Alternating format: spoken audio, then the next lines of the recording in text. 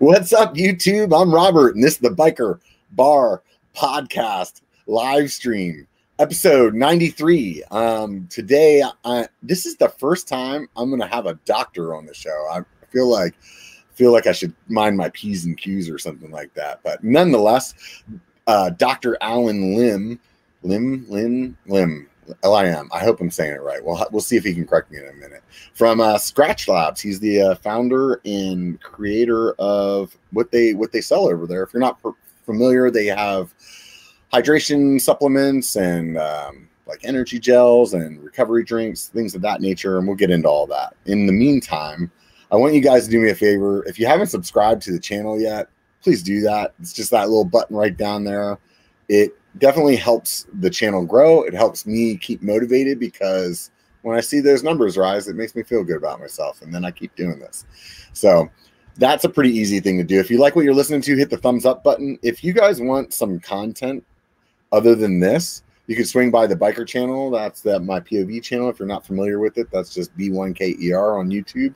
And then also you could follow me on Instagram or Facebook. That's at B1KERB1.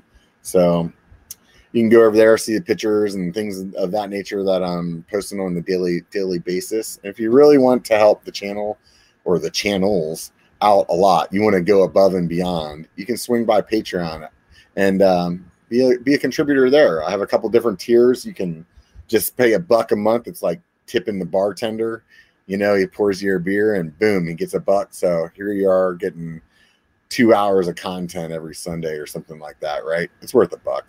And also you can get some coupons for some of the different companies that I've worked with along the way as well. So save yourself some money. Most people are saving more than the $12 a year if they do that. You can bump up to $5 a month and you can get a sticker pack, and you can also get something else I'm not thinking of. Oh, the extra content. So I have been also, like, first of all, I make the long rough cuts like everybody else does, but I actually make content that's specifically just for Patreon, videos that aren't on YouTube. So it's not like they're just the rough cuts of my regular videos. They're actually videos that aren't on YouTube. So if you want to see some of that, there's a $5 tier, and then there's another tier there for the super fans. You guys can go check it out, see if it's worth it to you, but you can get a bunch of swag with that one. And that's about that. So here we are, man, episode 93 coming along. It's super hot this year. So, I mean, as it is always in Northern California, summertime. So I am in the house for those of you guys that are watching instead of out in the garage. I got my pseudo garage behind me. But let's go ahead and get started. Bring Dr. Alan up here. How's it going, man? It's going really well. Thank you very much. Thank you for having me. Yeah, for sure.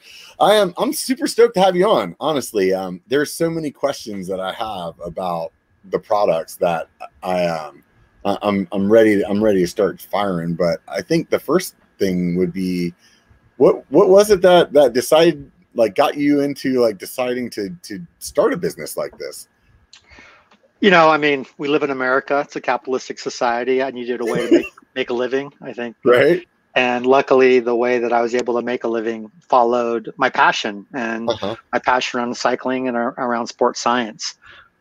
So I feel really, really grateful, not just for that possibility, for, you know, the possibility of being able to be in a country where you can start your own business, but to my team and everyone who supported me through it all. It's certainly something that you can't do by yourself, right? Right. You need a lot of people, and for my partners and for those who work at Scratch, holy cow, you know, they're the real heroes here. When you went to school originally, I mean, you're a doctor, so I mean, what was your plan when you were going to school? Yeah, well, I'm not a medical doctor. I have a PhD in exercise physiology. I originally, you know, went to school for undergrad at UC Davis, where I did an exercise science degree. And then I eventually did a master's in exercise phys at CU Boulder, University of Colorado at Boulder. And then finished my PhD at the University of Colorado at Boulder as well, in the integrated physiology program in the applied exercise science lab. So, you know, I think my plan was to be Kevin Costner in the movie American Flyers. That was generally the model. You're just shooting for it. Yeah. And, I got really, really lucky that I got to stick to plan A, which was, ending up on the pro cycling tour for about 7, 8 years. Uh-huh. Yeah. So are you from Colorado originally, or? No, I like to tell people that all my parts are from China, but I was made in the Philippines and I was Uh-huh. raised in Los Angeles, California. Oh, okay. Yeah. So how'd you end up in Colorado then? What was the deal there? The deal with Colorado was graduate school, but Uh-huh. I also think it follows the movie American Flyers. If people have not seen this movie, it's one of the more iconic cycling movies out there. And in this movie, Kevin Costner races in the Hell of the West, which is, also the course classic. And when I was a kid, 13, 14 years old, I fell in love with cycling. Loved riding my bicycle all over Southern California, all over LA. And I made my parents follow the Coors Classic. And so we got to see a bunch of stages. Oh, We got cool. to come out and visit Colorado. So I've always had kind of a seed in my head about moving out to Colorado. And Uh-huh. that opportunity, came true when I got into graduate school at the University of Right. Colorado. Right. I am surprised that I don't know that movie, and I watch a lot of movies. That's kind of like Oh my man, thing. this is classic 80s movie with the classic 80s soundtrack. Oh And yeah, it's got it all. Like it's like a it's step above Rad, but like yeah, road riding. exactly. Maybe it's a step below Rad. Oh, below. Oh It depends man. on who you're talking to, but it is a iconic movie. So Uh-huh. definitely watch it. And it's weird to think that, as a young kid, my life arc was actually determined by a movie. Right. Yeah, Yeah. yeah. It's funny how those things happen, but they do, man. Yeah. That's the thing about being a creator. You can create something that changes people's lives, whether it's That's right. like a product that you're making or a movie or anything like that. That's right. It's very interesting, the influence that people can have on others. Yeah, and I think we all want to be inspired, and I think that's why the Olympics that are happening right now are so amazing, right? Because Yeah, we love to inspire others, we love to be inspired. yeah, That's human nature, and that's what keeps us going. And yeah, otherwise, otherwise we might be stuck in our own existential angst, right? yeah, totally. How'd you get into writing as a kid? I initially got into riding as a form of transportation, and I Yeah, think that it it's interesting to me that as an American we're such a car culture, right? But especially in California. yeah, especially in California, especially Yeah, in LA where I grew up. But as an immigrant kid, I didn't have a lot of options to get around. My parents were always really, really busy. They didn't have the time to tote me around to the different things I wanted to go to. And, yeah. my brother and I were largely latchkey kids. Uh-huh. So we used the bicycle to get around and to explore. And, we had a Yeah, lot of freedom there. I think my parents would be, totally, mortified if they knew all of the places that we went as right, kids on a right. bicycle. Yeah, But the bicycle is first and foremost a wonderful tool for transportation. yeah, And, it is. it's probably the most important tool for transportation in my mind. It gave me opportunity when I was a kid, and then eventually I joined the Boy Scouts, and that's when I realized or learned that there was a lot more to it, along with the movie American Flyers and the 1984 Los Angeles Olympics, where Connie Carpenter won the gold, Alexi Grewal won the gold. I mean, Team USA killed it at Yeah, yeah, those LA games, and so that all kind of colluded to transition me from just riding for transportation to actually then touring and learning more about the sport. And then I joined a local junior team in California called the Montrose Cycling Team, which was built on the backs of a whole lot of volunteers. uh-huh. And I got really lucky that way. There was just a community of folks in Southern California who gave their time to help young kids like myself at the time learn about Yeah. bike racing and take me to bicycle races and look So that after was me on group like road rides. riding is what you were doing then at that point? Yeah, I was doing road riding. I was Uh-huh. showing up to rides like the Rose Bowl ride on Tuesdays and Thursday nights in Southern California, or the Saturday morning Descanso Gardens ride. And these were just big pack road rides, right? And I Uh-huh. was just a kid, and there were always adults there who were looking after you and kind of ushered you along and taught you the ropes. And that's how I got my start into the world of competitive cycling. But, at its heart, it starts with just being a kid on a bicycle. Yeah. It's funny when you explain that, because it definitely reminded me of my own childhood. And I don't know if it just has to do with that time in like when we grew up, or if it's really circumstantial, but it seems like a lot of people that are around my age, I mean, I'm mid-40s right now, and like a lot of people had similar stories where it's like that. I mean, I definitely, my parents definitely didn't have a clue how far we were going on the bikes. Yeah. And we rode a lot of BMX, so it was like you would ride all the way to one side of the town. It'd be like miles and miles away to like go hit some jumps over there, and then that's right, ride all the way to the other side of town to hit some other ones. And I don't know. Yeah, that's right. That's right. I started out on BMX bikes too, and you're right. We'd ride clear across town to get to a comic book store, right? And go to a 7-Eleven and get a cold icy and brain freeze and some Bubblicious and all that sort of stuff. Oh yeah, that was the good stuff back then. The Hubba Bubba, right? Yeah, exactly. That's funny. So you start getting into this like competitive side. Were you a racer? Or? Yeah, I raced. Raced through the junior ranks, and that opened up a lot of really cool experiences. I got to go to junior nationals. I got to race in Europe when I was still in high school. So, I think it gave me a lot of confidence. It made me feel really special. It made me feel like I was unique and I did something that other people couldn't do. And I think that, I've always been pretty shy and pretty quiet. And that gave me something, maybe that was just for me, just for myself. I'd go for these long bike rides and, would often come home and never tell anybody where I was or what I did. It was kind of deeply personal. But that was my core, and that was a big part of my identity. I guess it's been part of my identity ever since. Yeah. I always remember thinking there was all these guys that were like good at football or baseball or basketball and all these other things. And like, I was not good at any of that. And I didn't have like a family structure that raised me to get better at those things. Mm-hmm. But riding bikes was like something that I was just good at, and it similar story where it just it made me feel good to like have something that I could do and be proud of. And I think that's awesome. Yeah. And where did you grow up?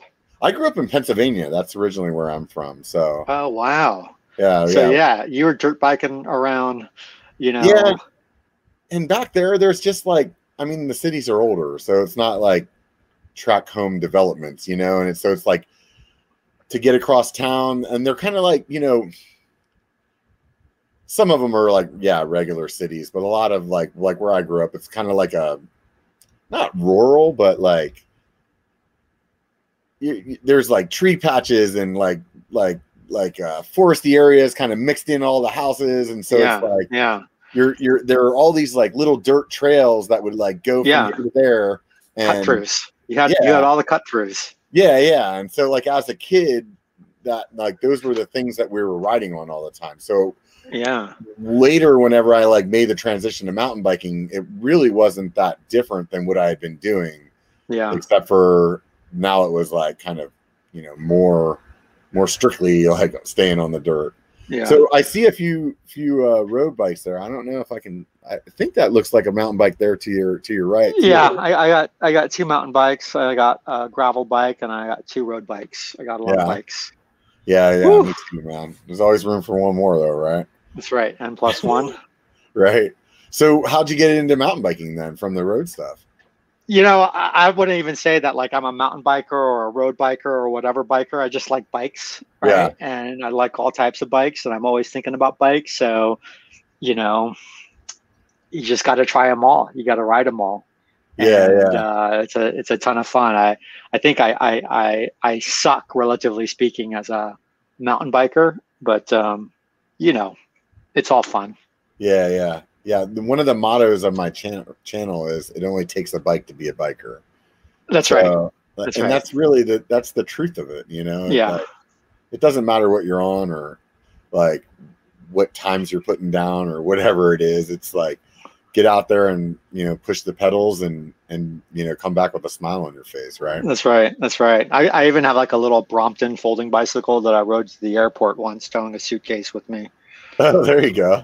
Yeah, that was a hard ride. I actually cramped on that ride. Oh, wow. You should have been using the products, huh? Or was that before the products? No, that was during. It was just such a little bicycle, and you're just the whole time. Imagine. That's pretty funny. That was a fitness issue. Yeah. Well, those things happen, right? Absolutely. So you're doing this like racing at this level and going to, I'm assuming you're doing this while you're going to college still. Yeah, I raced juniors at a pretty high level when I was in high school. I went to college, you know, and started racing collegiate cycling, which was probably some of the most fun bicycle racing I've ever done. It was definitely the bicycle racing where you felt the most like a real team, and, you know, where there's a point system that's created between the different categories. Yeah, riding with UC Davis. And you start to develop all these friendships across all the different schools in California, right? Because you'd show up to a race, and there's so many schools in California that I felt really lucky to be in such a hotbed of collegiate cycling at the time. Yeah. And, you know, some of my best friends and, you know, deepest friendships came from that time in my life racing collegiately. It was also a model that really taught me a lot about team and teamwork and, you know, about being there for others. So yeah, collegiate cycling definitely left a huge positive impression on me. And I always look to the college racers to, you know, kind of see who's up and coming and where the talent is. And now with NICA, you know, and these big high school leagues and, you know, the continuation of collegiate cycling, people, you know, complain that there's not a pipeline in cycling in America, but it's not bad. It's there if you seek it out, I think. I mean, they have like middle school and high school teams now. If they would have had a bike team like that when I was a kid, that would have been like a dream come true to me, you know? Yeah. You were probably a weirdo riding bikes as in high school, right? Yeah, there was definitely like a handful of us that were riding bikes, and that was about it, you know? That's and like right. Everybody else, like, and I'm talking about guys that even once, you know, people got their licenses, we were still going out and riding, you know? And that was like, you did definitely see some people disappear, you know, once they could drive, but I mean, it was a pretty core group. There's definitely a path nowadays, and especially it seems like it's definitely building a lot better than it was.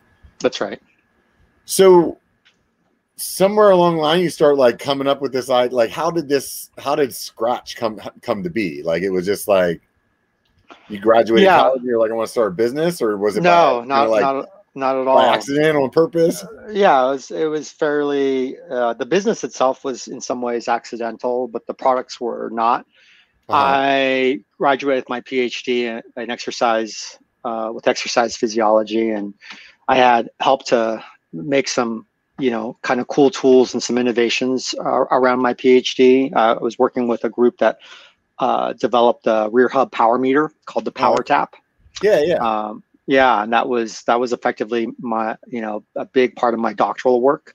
And so I had all of this expertise and knowledge around training with power at a time when this was still a really, really novel tool and not ubiquitous and pretty rare. And that got me to the World Cycling Tour. And so I worked as a sports scientist on the Pro Cycling Tour for about 7-8 years or so, where I coached athletes and, you know, worked as a sports scientist, primarily Grand Tour riders who were competing in races like the Tour de France, etc. Oh, wow. And how did that end up? Like, how did you end up there? Like, you just like knew somebody or like saw a posting on Craigslist? You're like, I'm in. Yeah. I mean, in some ways, it's kind of how it works out. You know, a lot of it was the fact that I grew up, you know, in cycling, and I grew up at a, you know, fairly high level as a junior cyclist. So many of the friends that I had made as a young kid were now racing on the Pro Cycling Tour. And so there was some familiarity and there was some trust. People knew who I was. And, you add to that I had, my education, and I had an expertise around a very, very specific tool for training athletes. Yeah. One thing effectively led to another, but it was primarily the Sarah Cycling Group who bought the Power Tap and started selling the Power Tap that was sponsoring an athlete named Floyd Landis from Pennsylvania. They connected us, and I moved out to work for his team, Phonak. Yeah, and that's how it started. From there, he's big with the CBD stuff now too, isn't he? That's right. Exactly. And he's growing a lot in Pennsylvania. So I went from there to a very young squad the next year called TIA CREF that was led by Jonathan Botters. And, for me and for Jonathan, for the whole team, the ethos of that team was to help to start to change the sport, cleaning up. We started something called the Biological Passport, which was looking at biological mechanisms that might be associated with performance enhancing drug use rather than looking for the drugs themselves. And in the midst of that, I was also, basically given the responsibility to take care of all of these very young athletes. And, while sports science can get you pretty far, the reality is it's such a brutal sport. And, I was working with Americans who were far from home, that you had to also bring a level of nurturing, a level of care that effectively was, trading a lab coat for, an apron, and, cooking for these athletes, and, being there for them however you could. And I remember we were at a race in Ireland called the Milkcross, and all of our sports nutrition that we were supposed to have did not arrive. And so I'm all of a sudden at this, 10-day stage race, and I have no way to feed the athletes while they were racing. How are we going to fuel them? Yeah, exactly. Right. So I literally started to, make food from scratch. I started boiling these little potatoes for them that I would dress in olive oil and Parmesan cheese. I started just hacking together a sports drink for them. Started making these little sushi onigiri rice cakes for them. And what I learned from that race is that when we fed them real food, and when we made the sports drink really simple, just a little bit of sugar and enough salt to replace what they were losing in their sweat, they performed a lot better. And they performed a lot better than with a lot of the pre-manufactured, sports nutrition that we were giving them. I think one of the ubiquitous problems. Like at that time, it was probably like Gatorade, and that was about it, right? Yeah, it was Gatorade. There were some other competitors out there. There was Power Bar. There were a lot of gels. Yeah. There were things of this nature. There's Power Bars back. I mean, I'm assuming we're talking like early '90s at this point, something like that. No, yeah, we're talking 2000s now. Oh, okay, right? yeah. So there are a lot of the Power Bars were starting to get a little better at that point. Than I remember the early '90s. They were like, they were awful. Yeah, you had Cliff Bar, for example, that was really, really, going gangbusters at the time. Unfortunately, despite the fact that a lot of these companies were doing a really good job and making good product, at that level of sport, when you're consuming that much and you need that much, these athletes, despite the fact that they're so elite, they're really more like canaries in a coal mine, right? And if something is a little off, their usage is so high that they're going to begin to feel it. And the ubiquitous complaint was that they were all having a lot of GI distress late in a race, right? Oh, wow. Okay. And so I found myself, making a lot of this stuff from scratch to remedy that GI distress that these athletes were having, that I was also, coaching and helping. But, for me, it was a total pain in the ass. Like, the last thing I wanted to do was wake up at 5 o'clock in the morning and make a bunch of, fresh rice cakes, or make a sports drink by hand, or boil potatoes. Can you explain to me what a sports scientist would be like? What you would expect the sports scientist to be doing compared to what you're explaining right now? Yeah, for me, for example, the development of the Power Tap power meter. And the validation of that unit, and trying to understand how to interpret that data and how to better use it to train an athlete might be. No, but I mean, in terms of the tour that you were on, what would they expect you to do? Yeah. So for example, if I was at the tour, I would be responsible at the time for analyzing that data, right? And putting some best guesses together about, how the athletes were performing or what we might need to do to help them, right? Whether it was recovery, whether it was aerodynamics, whether it was, thinking about, the tires and the rolling resistance, So like, for example, I developed a protocol that was based on some of the work by Eiffel, who built the Eiffel Tower, for looking at the aerodynamic drag and rolling resistance of locomotives, and figured out how to apply that to figuring out rolling resistance and aerodynamic drag in the field on bicycles, so that we could then better optimize, the speed suits that they were wearing, or the type of booties that they used, or, position, etc. We did a lot on the nutrition side, so trying to figure out how to optimize nutrition and hydration when they were on the bicycle. So for example,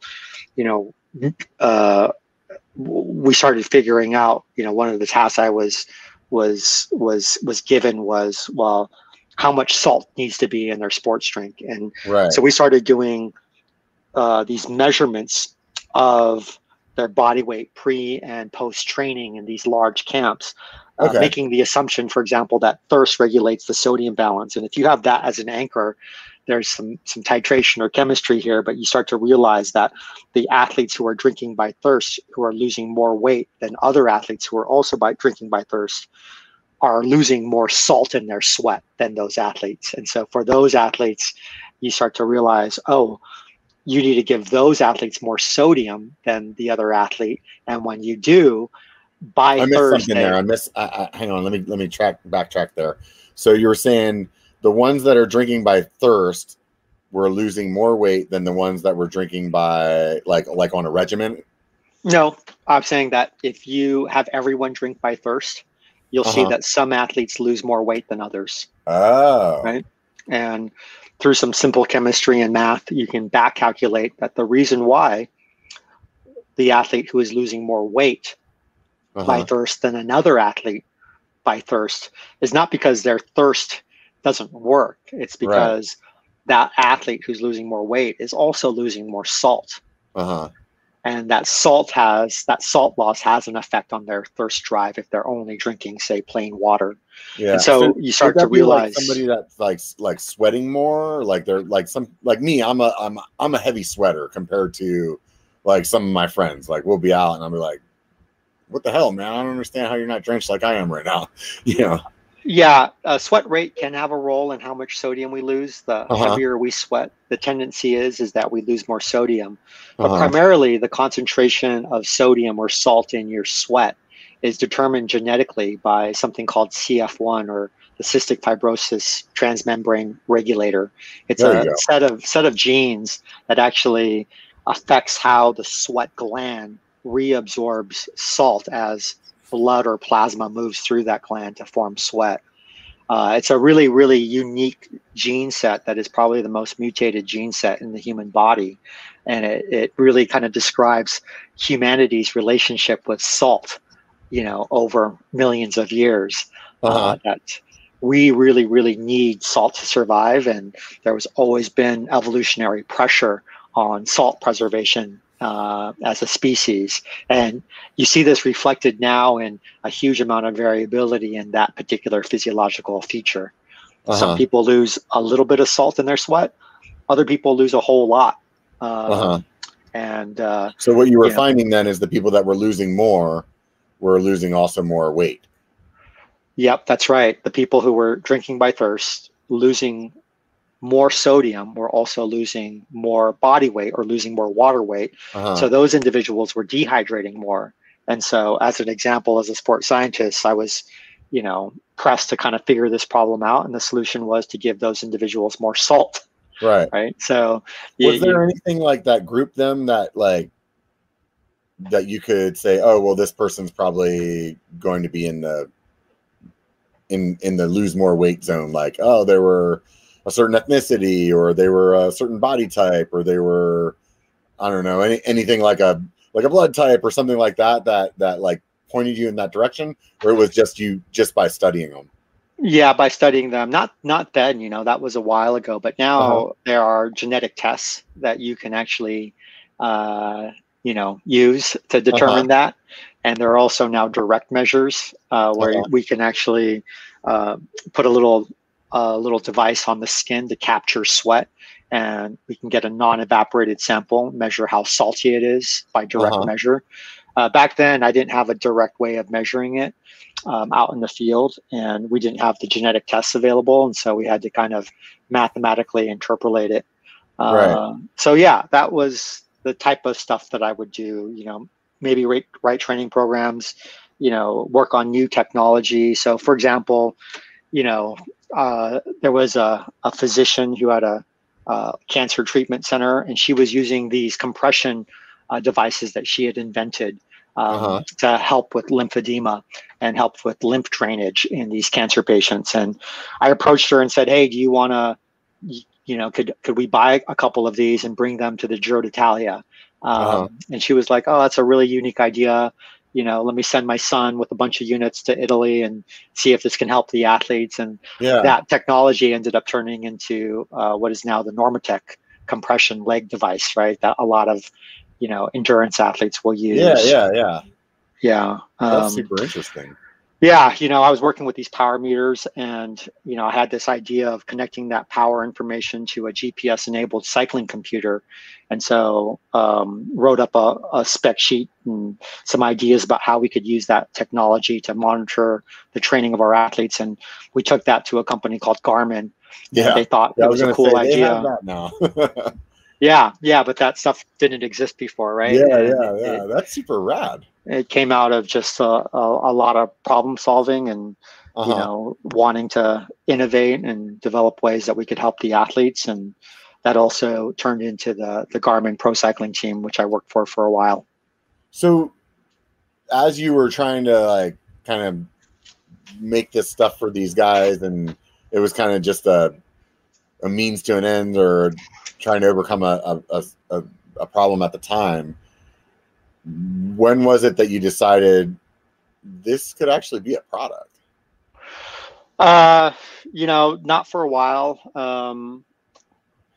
The athletes always wanted the stuff, and we ended up building out, these really cool food trucks, and hiring some great chefs to help with all of those tasks. It's a lot of work to cook and feed a pro cycling team, especially at a big race like the Tour de France. Yeah. And it just became kind of part of what I was doing. What ended up happening was that I went to work for a team called Radio Shack that was part of Lance Armstrong's comeback. Okay. And when I went to work for Radio Shack, within that first year, Floyd blew the whistle on Lance. Yeah, I remember that. Okay. Now Lance was under federal investigation.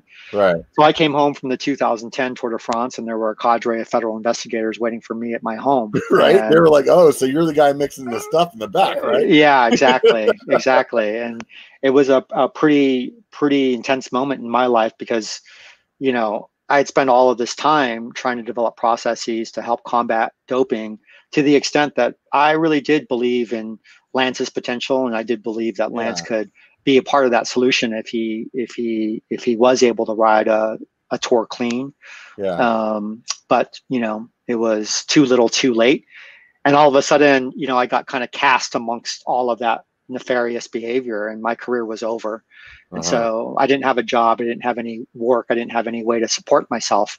And at the time, all of these athletes were still asking me for this, these drink mix formulas that I was making for them, and asking me for the recipes that, I would cook for them when I was on the pro tour.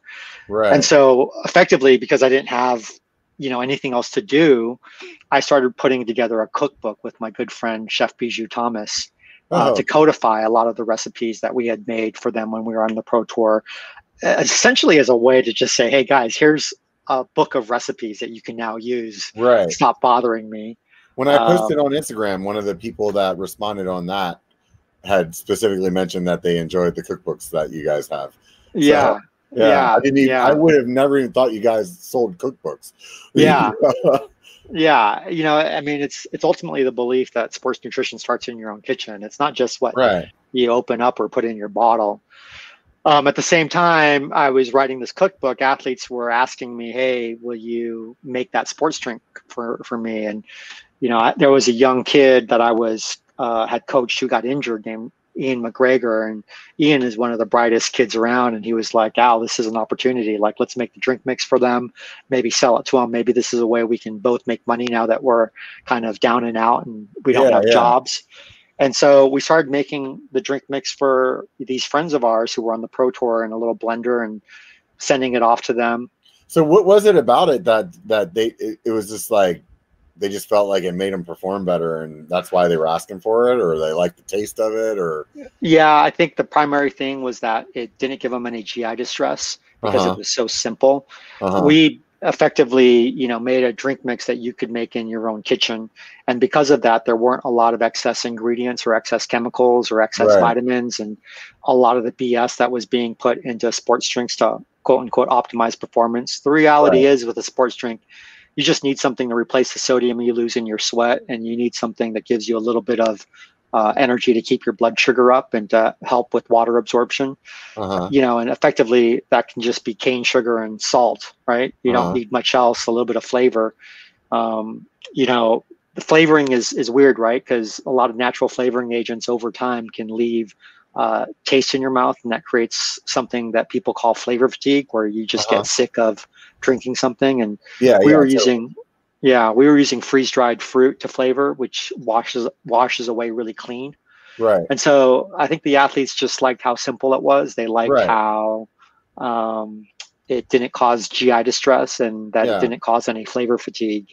Yeah, that makes sense. That totally makes sense to me. I mean, so this was just a kitchen job. This wasn't anything that was particularly sophisticated, except for the fact that we had a lot of experience about, how to take care of these athletes. Exactly. And so, initially I was just teaching these guys how to make this stuff, but they were too busy and too lazy to do it themselves. So they would just be like, hey, can you make it for me? And so Ian and we started making it using a little food safe paint bucket and the paint shaker at the local hardware store. So we would pre-fill these buckets and just use the paint shaker at the hardware store. And, on a good day, we could make like 100 pounds or so. We never really thought that, I didn't know if it could turn into a business. We were just trying to help out friends at the time. And I was trying to figure out. Kind of like get by. We were, just barely getting by, and what ended up happening was that so many riders on the Pro Tour were using the stuff that I was making in a paint shaker with Ian, that a company came to me and said, hey, look, we hear that you got this like secret drink mix.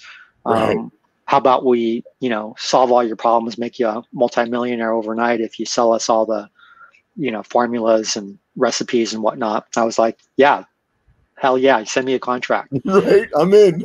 I'm in. And you get these contracts and they're so confusing. They're so long. I didn't understand any of it. So I had to hire an intellectual property lawyer to review it for me. And we met at an outdoor cafe here in Boulder, Colorado. And as the lawyer was reviewing the contract with us, a bird flew overhead and shat on the contract. Nice.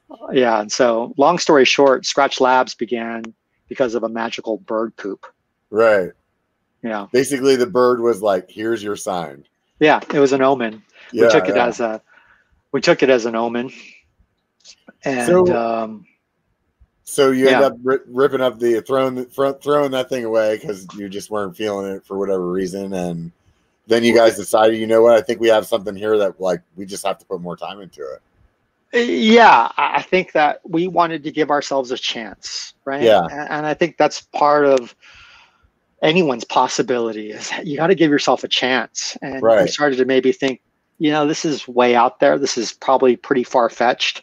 We didn't know if we could completely reinvent ourselves. Ian was a pro cyclist. I was, a former coach and sports scientist. And neither of us knew anything about running a business or what it takes to operate a business. And I ended up flying out to California to tell this company that the deal was off. And while I was out there, there were two really kind of meaningful things that happened on that same trip. One was that I bumped into Gary Erickson, the founder of Cliff Bar. Oh, cool. And I told him we were at a little charity event. Oh, cool. We ended up coincidentally being seated at the same table. Oh, nice. And so I took the opportunity to tell him about this bird shit and about, the possibility of starting a business, and asking him how he started Cliff Bar. And, an hour later, we were both so emotional, and he was just like, you just got to try, you just got to give yourself a chance. And then the next day, I was out on a bike ride, and I bumped into an old college roommate of mine named Aaron Foster. And Aaron was a very successful artist. He was now trying to break into Hollywood. He was doing stand-up, and he was doing some acting. I thought that he would think the bird shit story was pretty funny too. So I told him the story.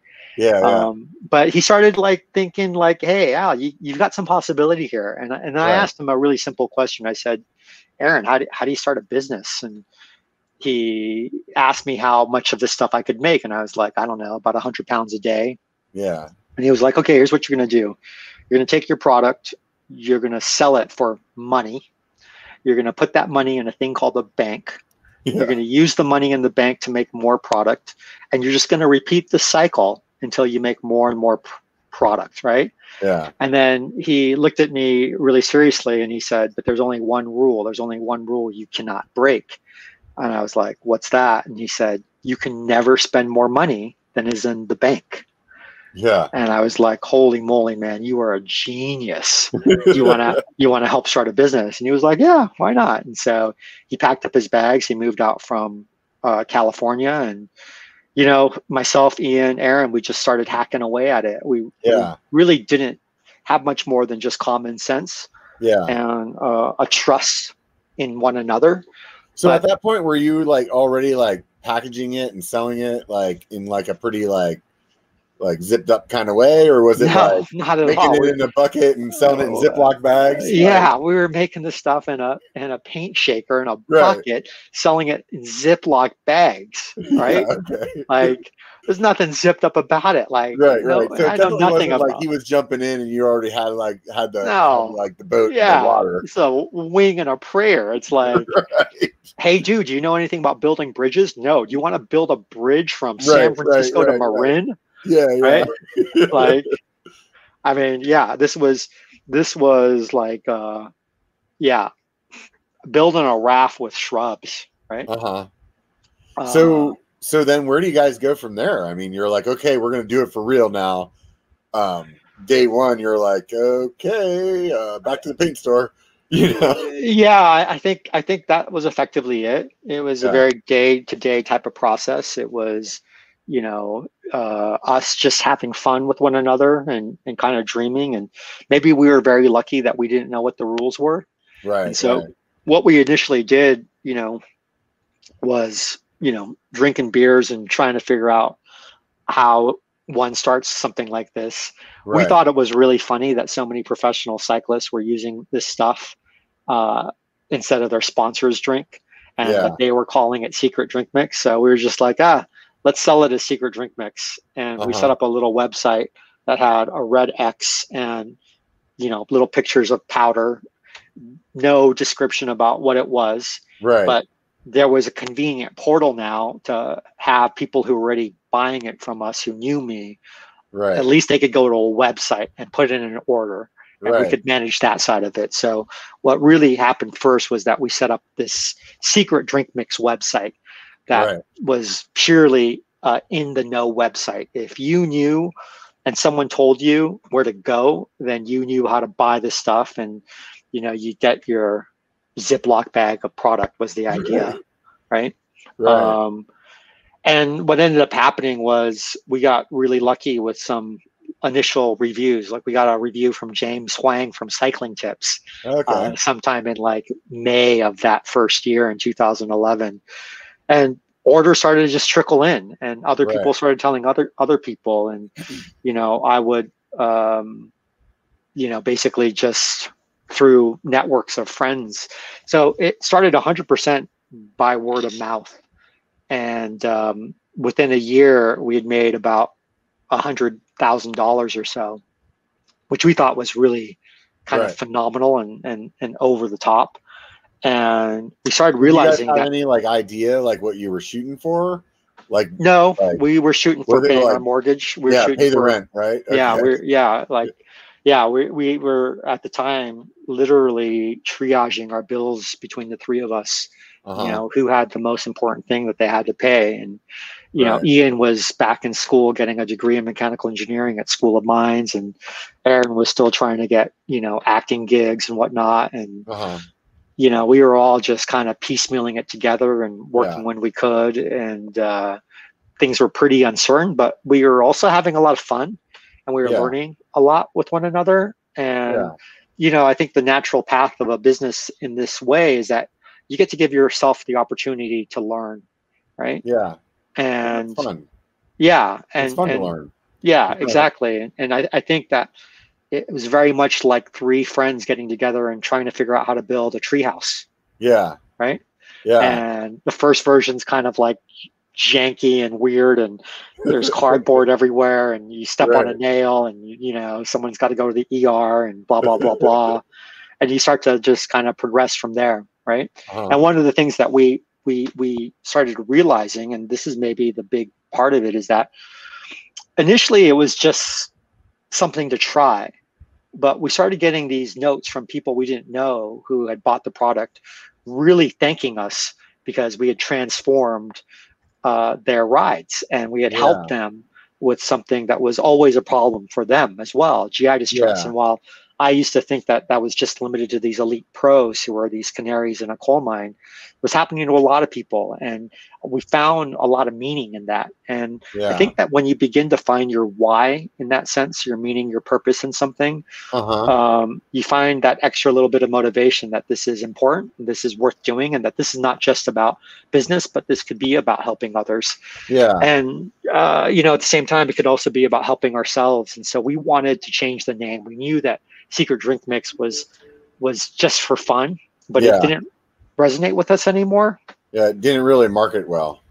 It not just didn't market well, but there was nothing that we could believe in that, right? And you have to have a lot of belief if you're gonna go down a tunnel that you know nothing about, right? Like you're at the entrance of this tunnel. You need faith. You need faith, and you need to know that there is something on the other side, or that even walking in the tunnel in of itself is going to make you better. So it was at this time that we took the little bit of money that we had made from Secret Drink Mix, and we decided to, you know, relaunch it as Scratch Labs. And for us, the name Scratch was really important because not only did it denote what I had learned on the Pro Tour, that food and drink is better from scratch, but it also was this idea that no matter where you find yourself in life, you can always start from scratch. Right? And for me and my family, that's entirely the American dream in a nutshell. Yeah. 100%. Yeah. And Ian was reinventing himself. Aaron was reinventing himself. I was reinventing myself. And, you know, if America is the land of opportunity, then it's really a place where you can reinvent yourself, right? And you can start over again. So starting from scratch resonated for us. And we added the labs because we wanted there to be this acknowledgement of science, this acknowledgement of logic, this acknowledgement of evidence-based problem solving. Right. So it wasn't just some like pie in the sky, like marketing group getting together saying we're making another drink. That's right. That's right. And, you know, I think if we knew then how competitive and hard this marketplace was, we wouldn't have done it. But for me, it wasn't just about making a drink. It was also about caring for athletes. And so much of the care that I had employed, you know, bridged the gap between science and practice. And science, you might learn about glycolysis or a particular biochemical pathway important for energy metabolism. But in practice, you got to learn how to make spaghetti bolognese, right? To feed that pathway. And so there was always a strong cooking element for me, a strong kind of element of hospitality and in serving fresh food and finding ways to do that. And so in our first year at Scratch Labs, we also launched a food truck service that we took to different sporting events. And we also launched the beginning of the Feed Zone cookbook series. So yes, there was a hydration product, but there was also a cookbook series, and there was also a food truck. So at that point, you guys were thinking about like how you could diversify the business. Well, it wasn't about so much diversification. It was about playing to what I knew athletes needed in the field. They Right. need good food, not just a Right. sports drink, right? Yeah, They yeah. need care. They need hospitality. They need ideas. They need education. Uh-huh. So the cookbook, the food truck, the So hydration product. generally speaking, what kind of mindset are you using on the cookbook or the way that you would be preparing food? Is it like just calorie intake? Is it something that's more like keto, or is it something that's more like raw, or just kind of a conglomeration? I think you get the idea of what I'm saying there. Yeah. I don't think there was ever a food philosophy that we were trying to follow. It was simple, delicious. I want to eat it, and this looks really good. Uh-huh. Right? That was basically it. There was no keto philosophy. There was no, X, Y, A to Z type of dogma. I think that having been in the sport a long time, you recognize that it's both very complicated and very simple. Uh-huh. If, for the most part, endurance athletes need about 60% carbohydrate, 20% protein, 20% fat. Done. Uh-huh. Easy, right? Executing that through recipes can be a little harder, but for the most part, if you look across many cultures, Spanish culture, Italian culture, Chinese culture, and you stop thinking about food as technology or in a technocentric way and start thinking about food as something that has been part of our culture for hundreds of thousands of years, right? You see a general 60% carb, 20% protein, 20% fat makeup in most cultural diets. Yeah. And so that probably just comes from the way that as we evolved, like that's actually the way that what we could harvest in the day, or what we could catch in the day, or whatever. Then physiologically your body is set up to eat that best. That's right. Yeah. And so we took a more ethnocentric approach to our cookbooks. We took a more family orientated approach. We wrote our last cookbook, Feed Zone Table, around the idea that if you're an athlete, you don't have to eat differently than the rest of your family. You can still all sit down at the table, and that it's probably more important not what you eat, but how you eat.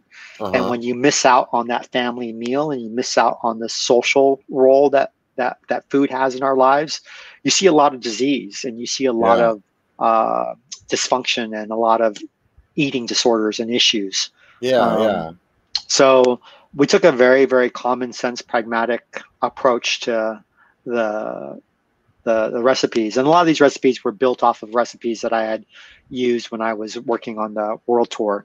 So they were recipes borrowed, for example, from my mom for chicken fried rice, right? Or little bacon and egg sushi rice cakes, or chicken tikka masala from Biju's family, who's Indian. So basic, good tasting meals. Yeah, that's awesome. Yeah. So at this point, then you guys are kind of like growing the company, and where is it going from there? Like I don't know if we knew, and I think that was a big issue. If you asked me back then, where are we going, I would maybe very unconfidently say we're going where we're going. And that's not really a great leader answer as a leader. You do need to paint a vision, a picture for those who work for you and those who are involved about what the destination is. And you have to get people on the same page about that destination. And there has to be clear buy-in so that you're all rowing in the same direction.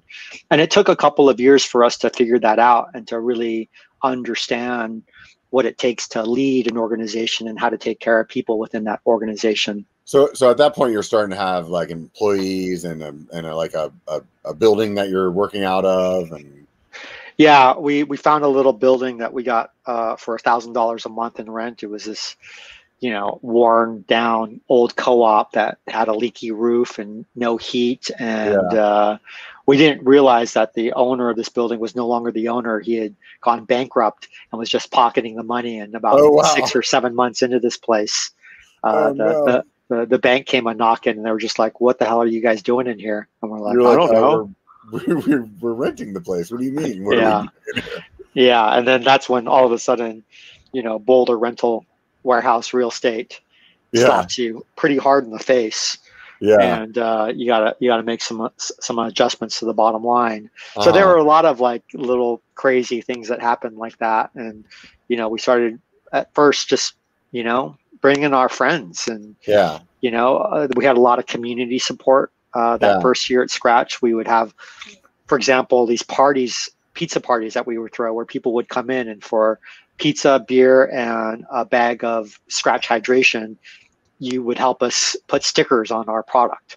Yeah. Right? Because we didn't have printing at the time. We didn't have printed package at the time. Yeah. We were still putting stickers on these like foil bags that we used. So yeah, everything kind of grew incrementally. You learn, you make mistakes, you slap yourself in the face, you pat yourself on the back, and did you have to take investors anywhere along the line, or did you just keep growing organically? Or we primarily grew organically. In the first year, we took some money from friends and families. Guys, pros like Taylor Finney, Christian Vandeveld, etc. Gave us a little bit of money to start because they believed in us and whatnot. And so it was very, very familial. We didn't take on any professional investors, and we're really still very proud of that. That's awesome. I listened to this podcast called How I Built This. And it's I don't know if you've ever heard it before, but they go through a bunch of like origin stories, I guess you could say, with different companies, and it's always very like the path that you're talking about is very familiar to a lot of these other people that how they started as well. Yeah, exactly. And I think that we live in a world, and I certainly live in a community where the drive is to exit, and the drive is to build a brand, try to get an evaluation, and then walk away with a bunch of money. Right. And while initially that was something that was in our heads and something that people planted in our heads, as time moved on, we realized that really wasn't us. That's not really who we are, and we're in this very interesting kind of endurance niche. We want to keep on serving that core, and so we very much see ourselves as staying the path and growing organically, growing with profit every year, and growing at a rate that matches the capacity for human beings to also grow, right? Because money can accelerate things at a rate that I think is faster than what we as humans can handle. No, I hear you there. And sometimes it gets in the way. Sometimes it gets in the way, and so we're really, really, I think, fortunate and happy to be doing our own thing, staying our own course, and doing it in a way where we can enjoy the process, right? And have a high quality of life, and extend that high quality of life to our employees and our whole entire organization. And so how many employees is that Scratch now? So we're now at about 40 employees here in Boulder, Colorado. And, so you got quite the deal going on. You got your own paint shop back in there in the back now. So how did that like come about to like getting your own building? And I'm assuming you're producing everything at your site now, or are you having it made somewhere else? Or we're having most of our products co-manufactured, right? And I think a lot of it is that the natural foods industry in the Front Range of Colorado is really, really robust. And we got, I think, really lucky in the community that we live in, that we were able to find so many different high quality natural food manufacturers. And had a community that was willing to make introductions and help vouch for us, and have others take a risk on us, because most of the time you can't make the minimums for this stuff. At our co-man that we use today, when I went to them, they thought I was crazy because I had asked for about 400 to 500 pounds, and they were like, look, one blender can make 3,000 pounds in an hour, and unless you're running 24/7 for a week, the cost of stopping one of these machines and cleaning it out and reformulating and putting new product in there is simply too cost prohibitive, right? Wow. But I think just had a soft spot in his heart for the possibility and was willing to take one chance. And, even told me that he never thought he would see me again after that one run. Yeah. But, during COVID, we became their biggest client. And, they mostly blend a lot of stuff for the restaurant industry, which almost, stopped for a year. And right. we kept them alive, which is really, really cool. Almost a decade later that's super cool. It's kind of like you get to return the favor. Yeah. And that felt really, really meaningful. And, last year too, amidst the pandemic, we as a small company were really able to rally the team and say, hey, look, we can make our own financial decisions about how we want to take care of people. And if this pandemic, means that we don't have business for a year, we've got enough cash on hand that we can keep everyone employed and just stay the course and at least reboot when this thing's over. And right. I think that's hopefully safety and security rallied the team in a way that did allow us to then, take advantage of the fact that people were getting outdoors more and, getting more active. And last year, we ended up being named by Outside Magazine as one of the top 50 places to work in America, which was really, awesome. Really cool. Yeah. Yeah, that's really awesome. Did shoot, I just lost what I was gonna say. Oh, how much or like how different is what's in the bag now for the hydration mix than like what you started with? It's somewhat different. At the core, it's the same, but some things that have changed. We can now play with the grain size of the sugar as well as the fruit as well as the sodium. And when we first were making this, for example, the size of grain of our sugar was different from the salt, was different from the fruit. And because of that, as you mix this stuff, the layers are not always homogeneous. So in a given scoop, you may not always get the same amount of sugar to salt to fruit in it, right? And, as we have been able to buy at scale now and work with different suppliers, we can homogenize those sizes. And that makes a big difference in even just blending. So, when you're making in a paint shaker, you don't really have those kind of options. Right, right. Now we do. Yeah. I think another thing is that we've learned a lot more about sodium sweat concentration and content.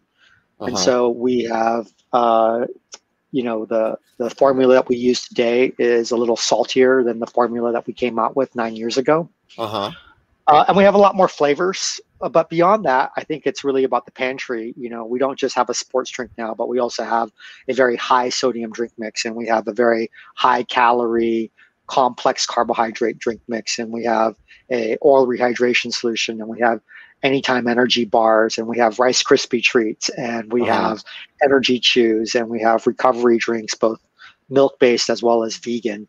So the cadre of products that we have and continue to want to develop is getting longer and longer. So the hydration mix, is it what kind of calories is in that? Like if I'm making a bottle of it or 2 bottles of it on a ride, is it pretty, like, is it 0 or is it, no, it's 1 scoop in a half-liter bottle, which is a regular small water bottle, is 80 calories. And that comes from a mixture of cane sugar and glucose, which gives you a mixture of fructose and glucose, which optimizes its absorption. 80 calories is a little less than what many other manufacturers make. That being said, our standard drink mix is really flexible in that if you use a standard scoop or half a scoop or even 2 scoops, you'll get a solution that is really, really easy on the stomach. And so some people use our sports drink at 2 scoops to get 160 calories.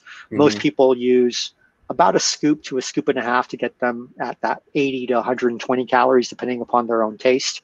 It's so is the idea there that you wouldn't be using like sports chews or something else as well? Like you would just be using the drink, or is the idea there the calorie count more for the taste that they're trying to get? It depends on the weather and it depends on the temperature. So at 1 scoop or 80 calories per bottle, if you're racing on a very, very hot day or you're out training on a very hot day, you're going to be going through more bottles just because you need more water. Yeah. And on those hot days, at a lower concentration, you can still get the same amount of calories as you might get with a higher carbohydrate solution on a cooler day when you need less water, but the same amount of calories. So it depends on the day. So for example, we see a lot of athletes using our high calorie solution when it's cooler. They don't need as much water, but they still need the same amount of calories. That makes sense. When it's yeah, hotter, I definitely don't drink that much whenever it's winter, Yeah. But then when it's hotter and they need to drink more, but their calories are still the same, they use a lower concentration and they make it up by volume. So it really depends on weather and temperature. What we usually say is the best thing for fuel or calories is going to start with real food or something solid, so that you always have something in your stomach that is slowly trickling into your gut for absorption. And then you can prioritize hydration with something that is a little lower in concentration, because if something is too high in concentration in a sports drink, you run the risk of GI distress. And this is why in the high calorie drink we make, we use a very, very complex carbohydrate that digests more like real food. So yeah, it just depends on what you need and what the weather is like. And ultimately, we have our recommendations, but a lot of athletes we work with just like the variety so that they can figure out what combination works best for them for a given, duration, intensity, and environment. So you guys don't have a goo, but you guys have like sports chews kind of, right? We have sport chews, and we also have a high calorie carbohydrate drink that can be easily used as a liquid form of a gel that is, less, maybe disturbing to the gut. Right. So with the little chews though, I would imagine that's engineered in a way that the sugar is actually kind of going to you on a more even keel. That's what we think, but we're not quite sure. I think that there is some scientific literature on the optimal fructose to glucose ratios, and we certainly match those ratios for maximal absorption. The idea with the solid form using pectin is that it takes a little bit of time to digest and holds up in the stomach a little bit. But if you were using a continuous blood glucose monitor and actually measuring how fast the glucose rises, what I tend to see with our chews is that it does increase blood sugar pretty quickly, even though it is in solid form. While how even keeled it is really depends on how much you take, it does tend to have a fairly quick spike in terms of blood sugar. And so this is definitely not something you want to take if you're just hanging out, marathoning on Netflix. 100%, right. It's something that might be a couch snack. Yeah, it's not a couch snack, but it would be something really good for an actual marathon, especially if you had a bunch, right at the start or get go, depending upon your pace. Some guys I know eat candy on the trail, instead of using sports chews or drinks or whatever. And I think that works. You think that scientifically, that's just the same? Like it really is no different? Or quite possibly. Because I was watching this thing the other day on Netflix. Funny that you said that a minute ago. And they were talking about how sugar, pure cane sugar like that, the way that it spikes and then drops. It drops actually lower than maybe where you were spiking from. Whereas if you're eating sugar from natural fruit, because there's the fiber in the fruit and the extra water in the fruit, that it'll spike slower and then kind of degrade slower over time. It depends on whether you're exercising or not exercising. That response between, say, fruit with a bunch of fiber in its whole form, whole food form, versus, say, cane sugar in a liquid form is a correct profile if you were at rest and you had a big insulin response. As your blood sugar goes up, and it will go up very, very rapidly with something like cane sugar in liquid, which is what is in our sports drink. Right? That increase in blood sugar at rest is also going to cause your pancreas to release a hormone called insulin. Insulin then basically pulls transporters in fat cells and in muscle cells, something called a GLUT transporter, GLUT4 transporter, to pull glucose into the cell. Okay. And what can happen is because that initial spike is so big, your pancreas releases too much insulin, and all of a sudden more blood sugar gets pulled in than say what you started, and that's what causes that hypoglycemia. That's the dip then that they were That's the dip, about. yeah. But during exercise, it's a very different situation because a contracting muscle can uptake glucose or sugar on its own through the contraction of that muscle. And so insulin isn't needed to pull that sugar in. And so in the state of exercise where your energy demand is very high, a big spike in getting your blood sugar up quickly and keeping it high might actually be a real advantage, because now your muscles can kind of pull that exogenous or external sugar in by itself, and you don't end up getting a dip, right? Yeah. In the exercise situation, you know, the thing that you probably want is you want to bring that blood sugar up if it is beginning to fall because of, you know, the work that your muscles are doing. That's not to say that when it's falling, that's kind of like the bonk feeling. Yeah, that's right. When you start to get hypoglycemic and your blood sugar is not high enough to sustain brain and nervous function. What's really interesting is that your brain and your nervous system rely solely on glucose, or in the starvation state on keto acids for energy. And so when that blood sugar drops too low, it has that real detrimental effect on your brain and nervous function. And ultimately during exercise, there is some notion that what the brain is trying to do is protect the body, and that there is this idea called kind of central fatigue hypothesis, which says that anytime the body or the brain thinks it's in danger, whether that's too high of a temperature, whether that's thirst, or whether that is too low of a blood sugar, the brain is going to stop us from exercising, right? Slow us down to protect us. So yeah, maintaining a high blood sugar during exercise may be a real key to performance. That being said, having too high of a blood sugar the rest of your life is, you know, diabetes, which can be, it can be really, really harmful to the body. It can be really harmful for nerves, capillary beds, for your eyes, etc.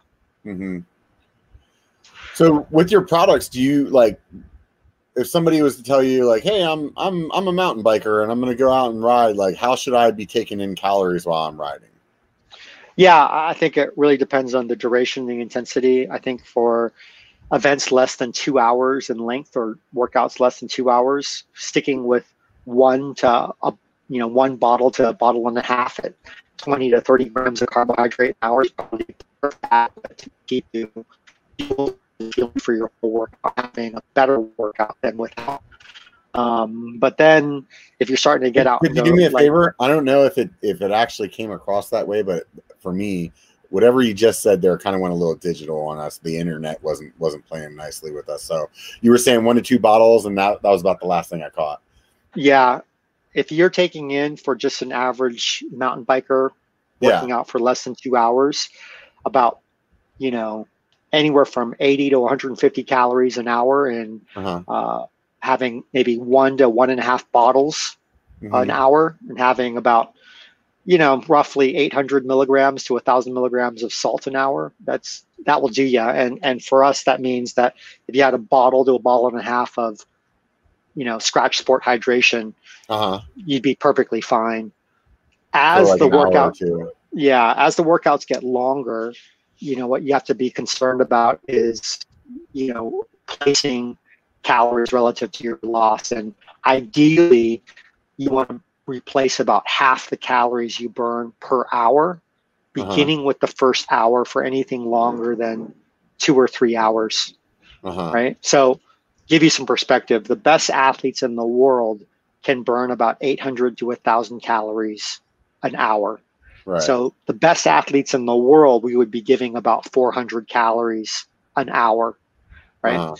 If you're not one of the best athletes in the world and you're not riding in the Tour de France, you never need to take more than 400 calories in an hour. Okay. I usually go for all my calories at the end. So spread them out. Beer and chicken wings and and look, you've made it this far and you look pretty good. So you know, I don't know if I would mess with your program too much. Right. Right. That's too funny. Yeah, survival is always a good clue as to whether or not you're doing it right.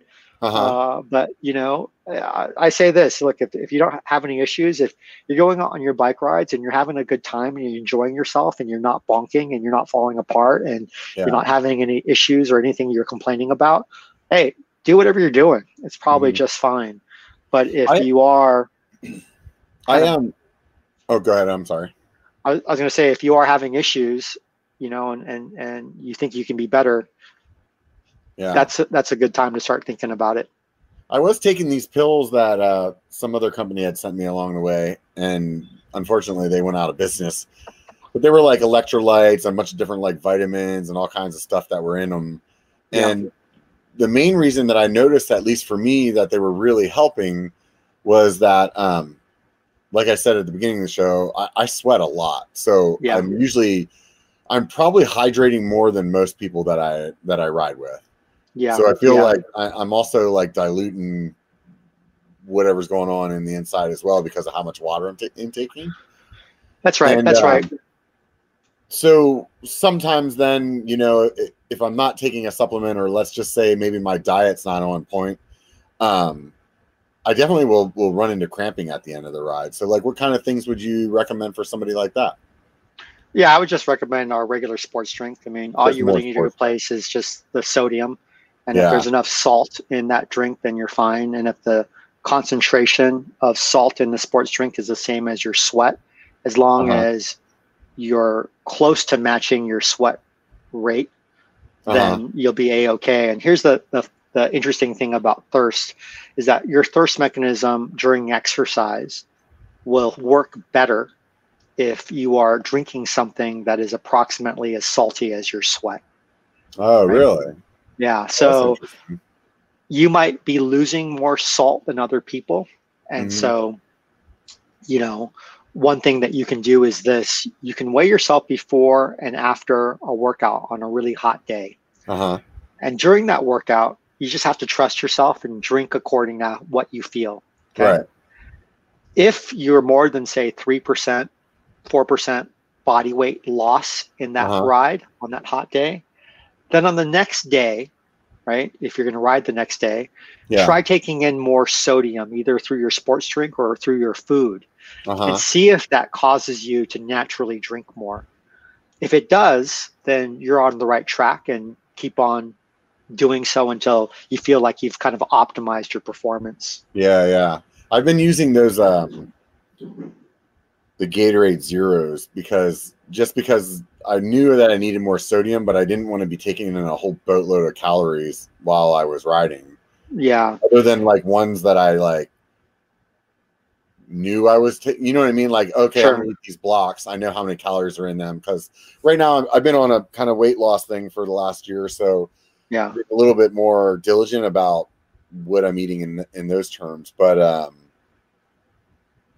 would there be something else like if you were thinking about like your products, what kind of things would you recommend?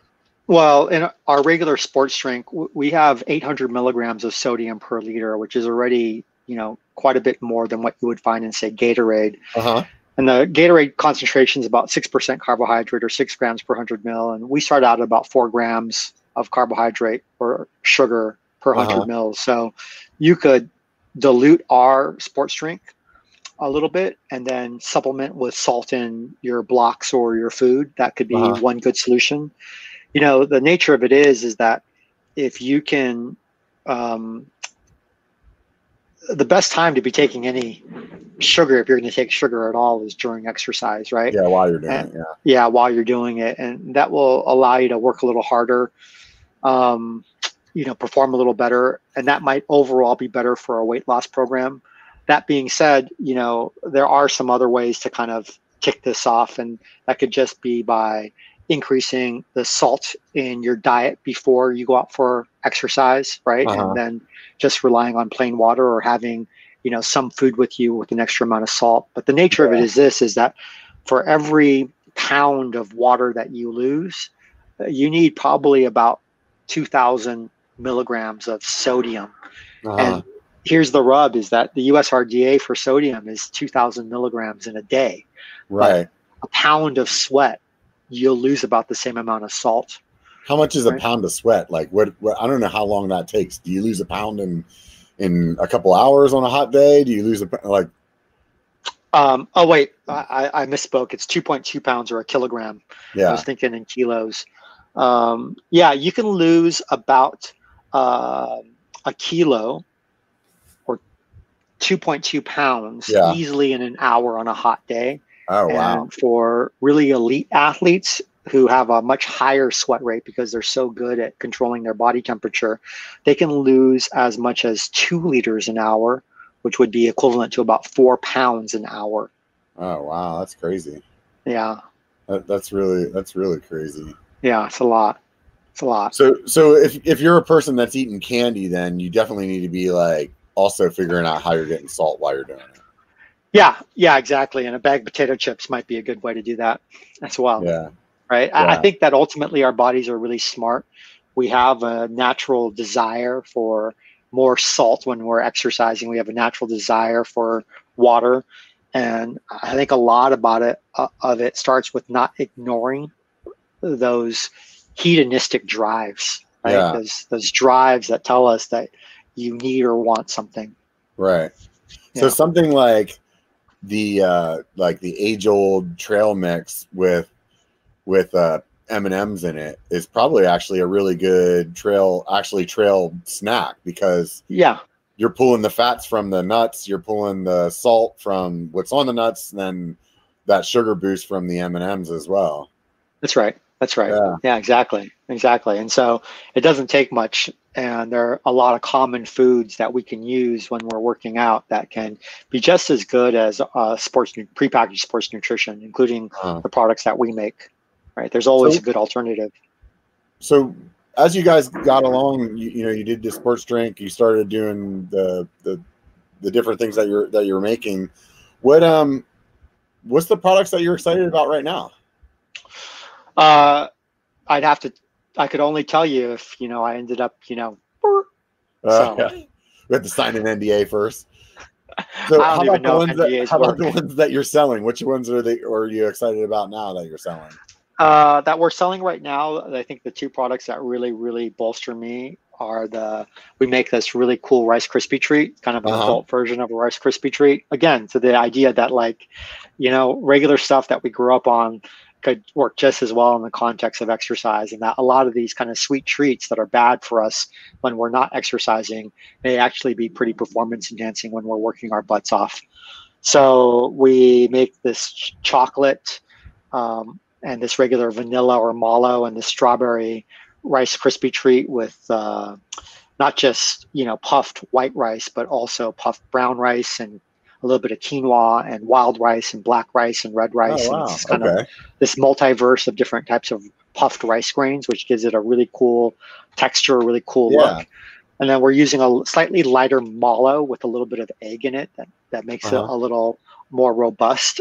And it's just freaking delicious on a bike ride. Yeah. Right. And that's a big part of it, I think. If you're going to put anything in your mouth, you might as well put something that you really, really enjoy. That being said, it does provide an ample amount of carbohydrate in both complex and simple form. It does provide, a good amount of salt. It does provide a little bit of protein and a little bit of fat.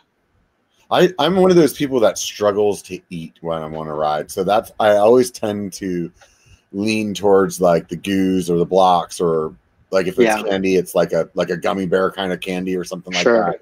Sure. Because I just can't like my body shuts down the I want to eat something that's actually food.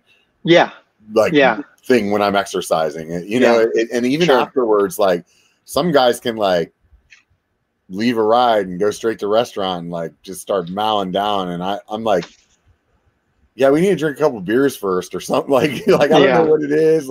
Even if I'm not drinking beer, it's I need a little bit until I'm actually going to be ready to eat.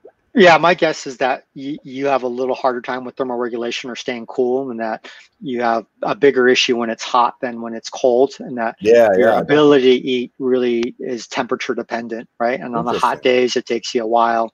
And you got to cool down first before you can eat. One of the things that happens is that as our temperature rises, our core temperature rises, our gut wall begins to fail and doesn't work as well. And so the ability to absorb things degrades a little bit. And so we need to cool down before we can get a good meal in. So watching your body temperature, keeping yourself cool out on rides, maybe even pouring water over yourself or jumping in a cold creek. Those are things that might help. You might want to take a little float in the American River next time you're out there riding. Go, right? Yeah. There's not a whole lot of water out in the trails right now. That's for sure. Yeah. Definitely. Watch your body temperature is my recommendation. Yeah, right on. You know, it's things like that, though. It's like interesting to hear like an explanation like that, because at the end of the day, I kind of do like what you were saying earlier is like, you know, just trust your body, right? Yeah. So if my body's telling me like, don't eat food like that, I'm like, all right, I'm not going to do that. You know? Yeah, totally. Trust your body. There's a good reason for it. Right. And yeah. So looking back on like everything that you guys have done, do you feel like you got to where you are by luck or by like expertise or like being at the right place at the right time? Like how do you think that it fell together? All luck. Yeah. Luck. More luck.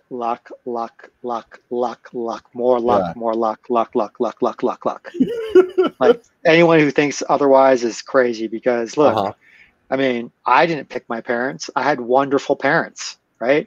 They were smart. And when I was in high school taking calculus, my dad just knew how to do those calculus problems.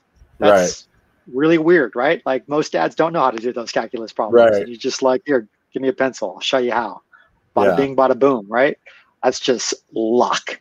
And, you know, by the time I got to the Pro Tour and met the friends that I met and, you know, the relationships, etc., you just never know how things are going to go. I mean, even being an American and having a passport that says USA on it, and the ease at which we can start businesses, right?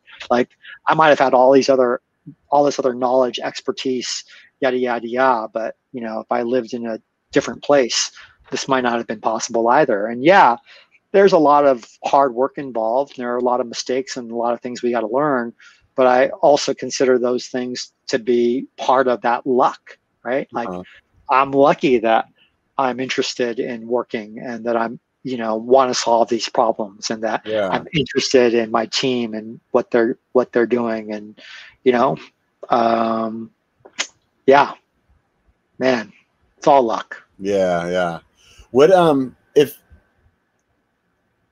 if somebody was curious as to what Skratch Labs is and like what it stands for, like what do you think of it as now? You know, my definition of it doesn't fit any categories that are kind of normal marketplace categories. Like in business, we talk about channels, like, oh, there's the specialty channel and there's the grocery channel and there's, you know, sports nutrition distinguished from food and drink, distinguished from restaurant catering services, yada, yada, yada. And then you look at trademark law and you get all this BS around all these different categories. And, you know, oh, this is, you know, about X category and that's about Y category. And I just think my lady does marketing for the USDA, so I totally know what you're saying. And I just think that we're just trying to help people be better, man. Right? And there's so many ways to do that, whether it's like making somebody a fresh meal and having them over for dinner, or, you know, catering an athletic event, or making a better sports drink, or teaching someone about their body, or writing a cookbook. Like, I don't know, you know, these are all the things that I did as a sports scientist, as a coach, as a caregiver when I was working in pro sports, and that I continue to do as I take care of the athletes I, you know, either sponsor or coach today. And it's hard to say, oh, this is just sports nutrition or this is just exercise physiology. Ultimately, I think that the idea that we want to be better is very, very human. And so the way that I like to characterize what Skratch Labs is, if anything, it's a small business in America built on human dignity. Yeah, that's awesome, man. If you're looking back and thinking about the accomplishments that you guys have had, like what comes to mind?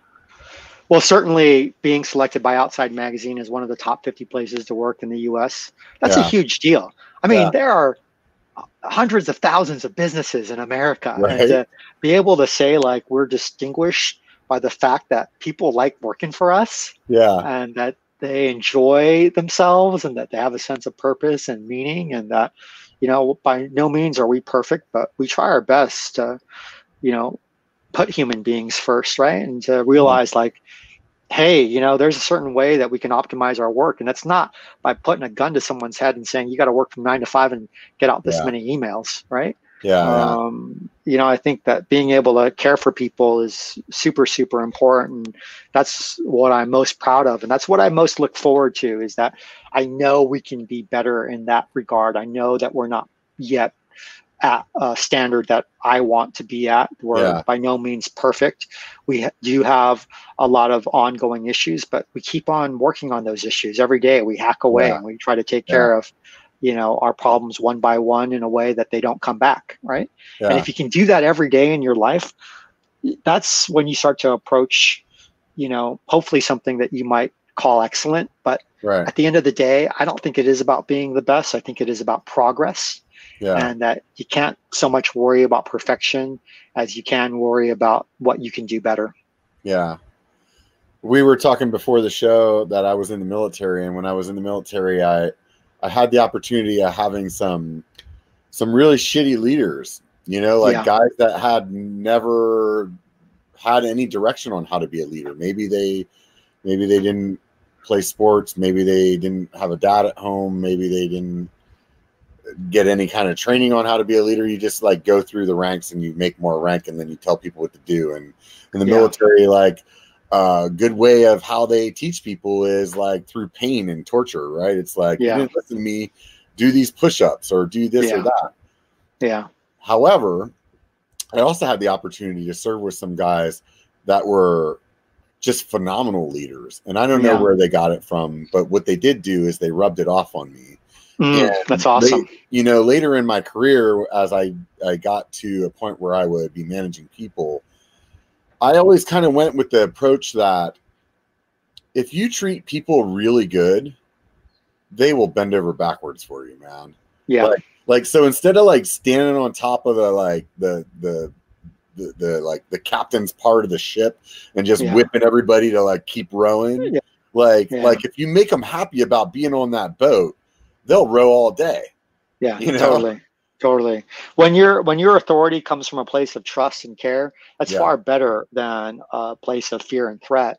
Right. And those authoritarian leaders who lead by trying to instill that fear in others, they're false leaders, man. Right. You have to care. And I think a leader is the person who is looking after that pack. Right. And many times reluctantly. Right. Like it's hard. And, you know, we don't always want or are ready for that responsibility. And I think that bottom line, you gotta care. You gotta give a shit. So I take it, I mean, you got a bunch of bikes all around you. How much do you ride normally? You know, I haven't always been good about it, but, and pre-COVID, I was on and off, like 3 times a week was a good week.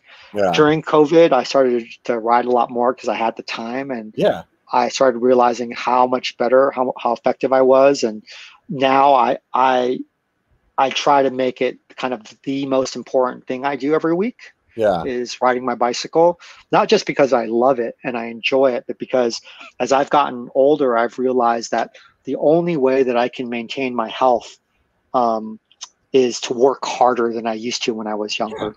God, that's the truth, man. Right? It takes a lot more work.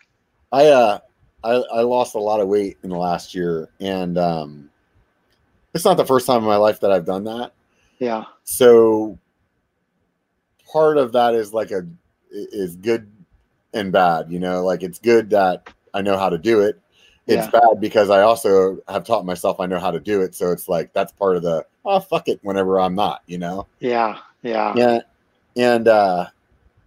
along that path this last year, I had this thought in my head that I could get to like a goal weight and then I would be able to like maintain this level of activity, whatever it is, you know, gym X amount of days and ride X amount of days. And if I did that, once I got to my goal weight, I would be able to maintain and just eat whatever I wanted and drink whatever I wanted. Yeah. No. And now, you know, it's like, man, I'm mid 40s and apparently shit doesn't work that way anymore, man. Apparently, yeah, we're not as insulin sensitive. You know, our metabolic rate is lower. We're better diesels than we are fast burners. And, you know, even the thermic effect of food or the amount of calories that you burn to digest a certain amount of food goes down. Yeah. Right. Everything gets shifted. And, you know, it's terrible, isn't it? Do you think there's a market for different products for people based on age? There could be, but the aging process really also depends on how physically active you are, right? And that's the big X factor. I think also metabolism is so much affected by our sleep that probably how much we sleep has a bigger impact on our metabolism than does our age. And that, you know, we reach a certain point in life, especially if you're having kids, etc. You know this, that you're not sleeping, and you see some massive metabolic changes with that sleep deprivation. You know, if, for example, you're a night shift worker, you're at a really big disadvantage in terms of the impact that negatively has on your metabolism, right?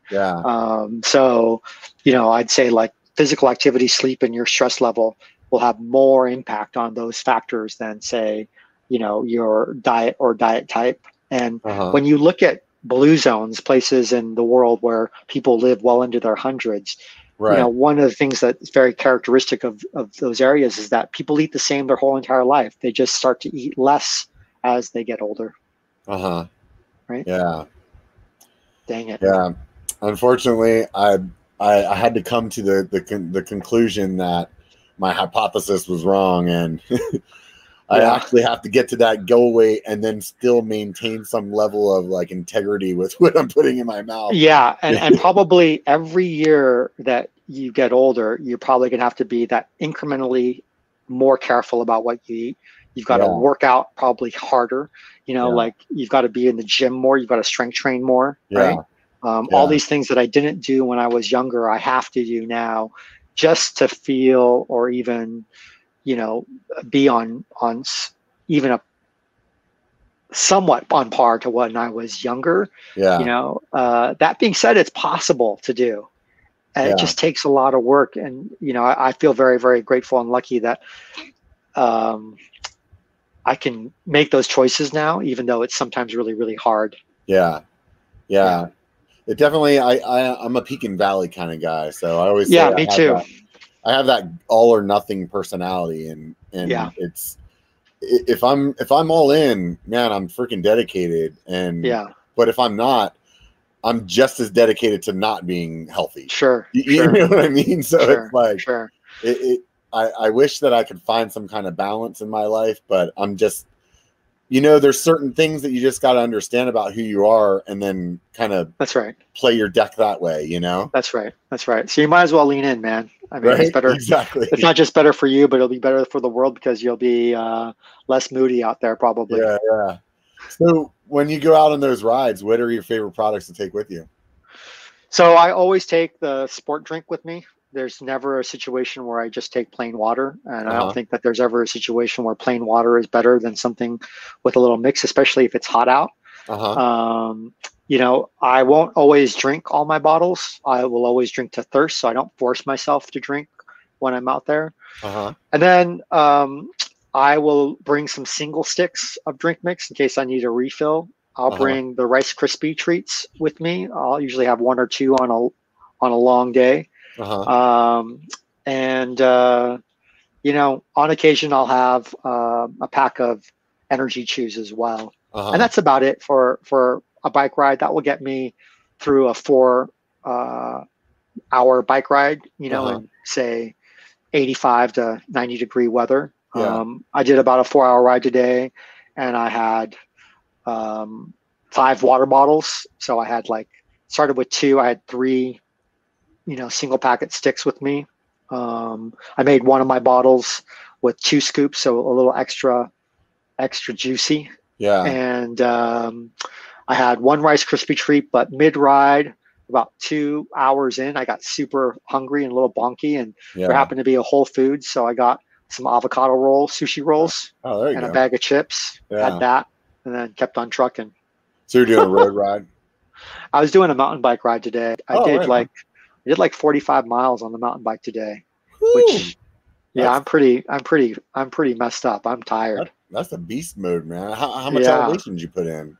It was rolly, so I did about 4,000 feet of climbing today. Only 4,000. That's a pretty big day. It's a big day in Boulder, climbing wise. I don't know. I mean, over 45 miles. I mean, it's not a lot of.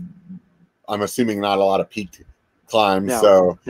That's mellow for that much mileage. Because your geography is probably pretty close to where I'm at here.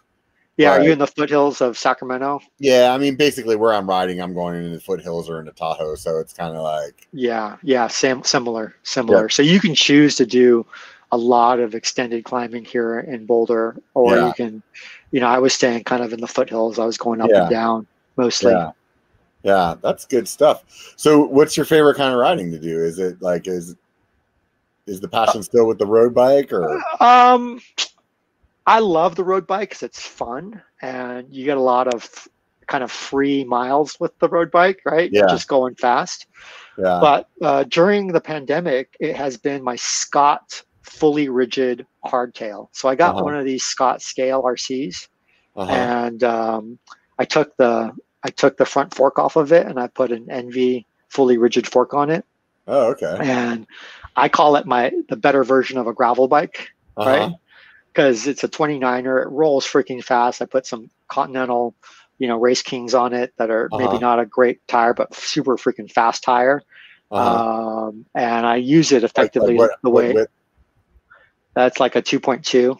Oh, okay, so pretty skinny then. Yeah, okay. Yeah, and I use it like a gravel bike. Yeah, right? But it's still with a flat bar? Yeah, still with a flat bar, right? Nice. And part of that was that I had a shoulder reconstruction done during COVID. I had a labral tear in my left shoulder, and getting back on the flat bar bike was initially easier for me. But then I have so much fun on it, and I can do so much good work on it that I find myself riding that like 70% of the time now. Oh, nice. Yeah, that's super fun. It's super fun.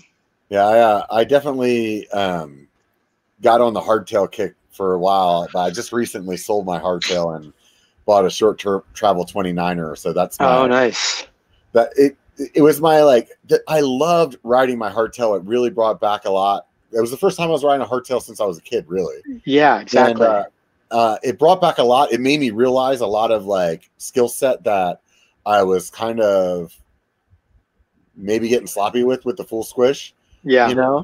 Made me help pick my lines better, but man, it beat my back up, Yeah. So yeah, my back's a little sore today too. I rode the hardtail most of the day, and here's what I've learned riding a hardtail: don't hit rocks. Right? Yeah, go around them. Right? Yeah, go around them. Like, just screw it. Just don't hit the rock. There's a rock. It doesn't look like a big rock, and normally if I was on a full suspension, I would just hit it because it's more fun.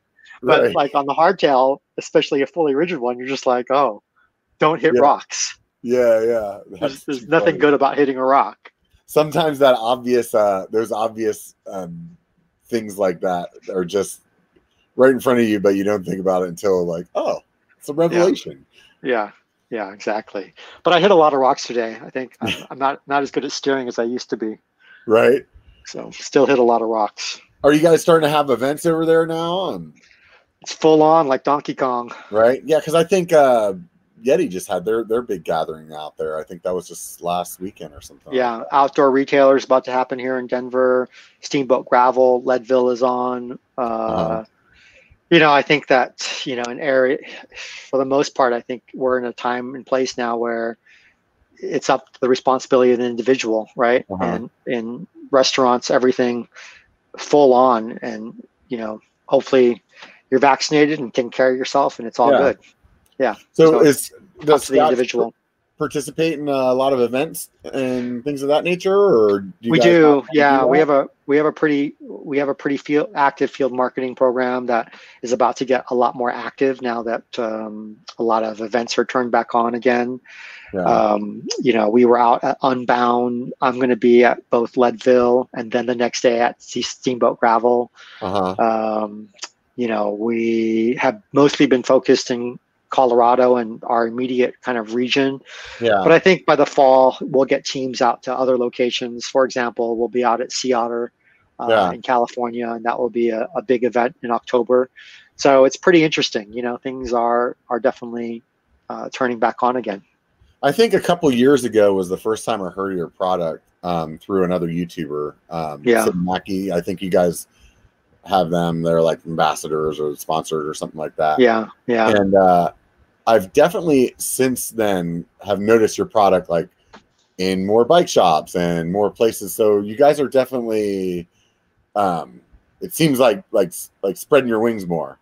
Yeah, we're gaining momentum, I think, naturally, right? Every year we, you know, grow a little more and grow a little more, and that has some positive momentum. And, you know, we gain new customers every year, and that's it's been really, really neat. You know, it's not like we came out with this big marketing push, you know, or have ever had a big marketing push. We've just kind of have grown according to our own scale every year, according to our own size every year. And every year as we grow a little more, we have a little more capacity to do more. And that's nice momentum that builds over time.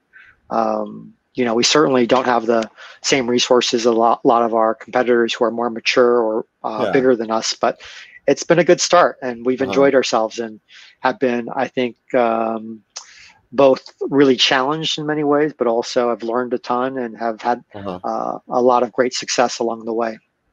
Do you think that you're like, since you're a cyclist, do you think that your products like target cyclists and how they would need energy better or hydration better, or anybody that's active would be a good person to be using Skratch?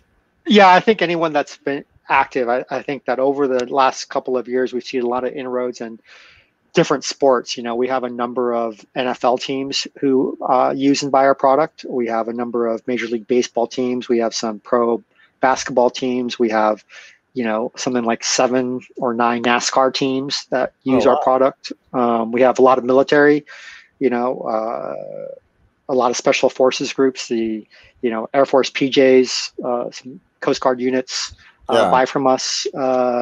So yeah, we've seen a lot of different inroads. You know, we've got ballerinas, we have runners, we have triathletes. Obviously, because I'm a cyclist, and because we have grown naturally, you know, we started within a network of people who knew us, and we're still very much a word of mouth company, and that's where we have the most momentum. But I do think that the principles that we use from a science perspective to develop our products work for anybody, for example, on the hydration side who are sweating, or on the food side who's hungry from exercise, right? That's got to be super fulfilling, though. I mean, to like look at the reach that you have now, you know? Yeah, it's really cool. It's really cool. You know, we've had Olympic fencers and volleyball players. We've had rowers. We have, you know, a whole kind of multiverse of different athletes and sports. And we also find ourselves in weird places, like in Boulder. There's, you know, a lot of people use the drink mix when they're in labor and delivering their kid. And that's a real special thing, you know, so much so that we actually have these cool little baby onesies that we give to our customers who have used Skratch when during delivery. Oh, that's rad. That's rad. Yeah. If you had like a little time machine and you were able to step back to the guy that just watched the bird people in the contract, what would you say to him? Well, I was just with my attorney, you know, when that happened, and I think that what I'd say to my lawyer, or what I say to myself if I saw it happen again, is that, you know, maybe some combination of either it's on or thank you, universe, you know, like getting shit on is not always a bad thing. Right. There's duality and contradiction in everything we do as human beings. And I think it's okay to lean into that contradiction and lean into that duality. Yeah, 100%. Yeah. Simple answers don't have to always exist. Yeah. It's funny how life screams at you sometimes. That's right. That's right. So we're just about at 2 hours here. And do you watch YouTube? I do. I go down the rabbit hole all the time. I always ask people at the end of the show, and it doesn't have to be bike related. Yeah. What channels do you like to watch? Because I always find like there's some fun ones that people will come up with, and I'll be like, oh man, now I'm stuck. Thanks a lot. I watch a lot of like the audition shows, like the talent shows, like America's Got Talent, and the idol genre, and The Voice. But I don't watch the whole shows. I just watch the auditions. Oh yeah, those are super fun. Yeah, I love that. Like, it's so emotional, right? And you see people amidst their own possibility, amidst their own greatness, and then so much is on the line. Just believe that they're great and just aren't. Yeah, it's all over the place, right? It is the complicated splendor. Yeah, and I really, really dig that. I think YouTube is also an amazing place to get educated. I got into photography a little bit, and bought this little camera called a Fuji X100V, and I've been watching a lot of Fuji YouTube videos. Yeah, it's amazing the plethora of knowledge that's sitting there at our fingertips. Yeah, that's right. I also watch the news on YouTube now because there aren't any commercials. So like you can watch NBC Nightly News in basically 18 minutes with no commercials and have to sit through all that crap. Oh, there you go. Right. I'll definitely have to check that out. That's a good use of time. And what do you watch? Me? I like all kinds of stuff, but obviously I watch the mountain bike stuff. I really like that Hot Ones show. I don't know if you've ever seen that. It's he interviews like famous people while they're eating these hot wings, and they go through like there's like 10 hot wings, and like the first one's mild and the last one is like crap your pants or something like that, Yeah, sure. It's always entertaining to see how people do that. There's a girl that I like to watch. I can't think of her name right now. She's in Oakland, and she like builds like useless robots. Oh wow! So it's just like here's one that puts lipstick on, like, but bad. Like it's just like drawing all over her face, Yeah. There's also Breadface blog. She's a woman that just smashes her head into pieces of bread. Oh, there you go. Loaves of bread. Very weird, very kinky. Right. Yeah. I have to check that one out. There's nothing else better to do on a Friday night after a 6-pack of beer. Watch some chick smash her face in bread. That's right. There's also Uncle Roger. He's an Asian comedian out of the UK that does a parody of Mr. Rogers and something else. Things Asian, yeah. It's a very specific niche for guys like me. Oh, okay. Yeah. That's pretty good. You should check out one of the other guys I had on the show told me about this channel called Cart Narcs. Okay. And he basically like harasses people that don't put their cart back in the little buggy container at the grocery store or the Walmart or whatever. Oh, and man. People get super triggered. And he definitely like knows how to push their buttons, so it's pretty fun to watch like a train wreck. Wow. Yeah, that's I think Dostoevsky called that being a predator of grief. That's a good way to put it.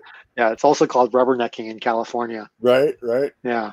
Well, hey, man, I really appreciate you taking the time to sit down and chat with me and talk about your company. It's been super fun and really entertaining to hear where you came from and how you got there. And I think that we also talked about the products, and there's definitely there's science behind it. You know what I mean? And I think that sitting here and listening to you talk about it definitely, in my eyes, and I even saw it in the comments as we were talking, like, that helps people realize that it's not just some, like PepsiCo coming out here like, we're going to put another brand on this, and that's right. And we're going to get people to drink this stuff. Like you're actually caring about what people are putting in their bodies and trying to help them perform better. That's right.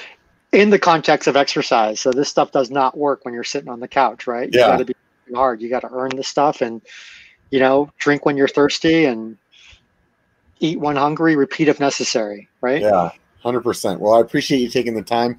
Everybody out there listening, if you haven't hit the subscribe button yet, please do it. If you liked what you heard, hit the thumbs up. If you're listening on a podcast, do me a favor and write a review on the podcast. At least if you want to write a good review. If you don't want to write a good review, just don't do it. It doesn't take time. It's too much of your time you don't want to waste. Life is important, right? So if you guys want to see some more content, please stop by my Instagram or my Facebook and give me a follow over there.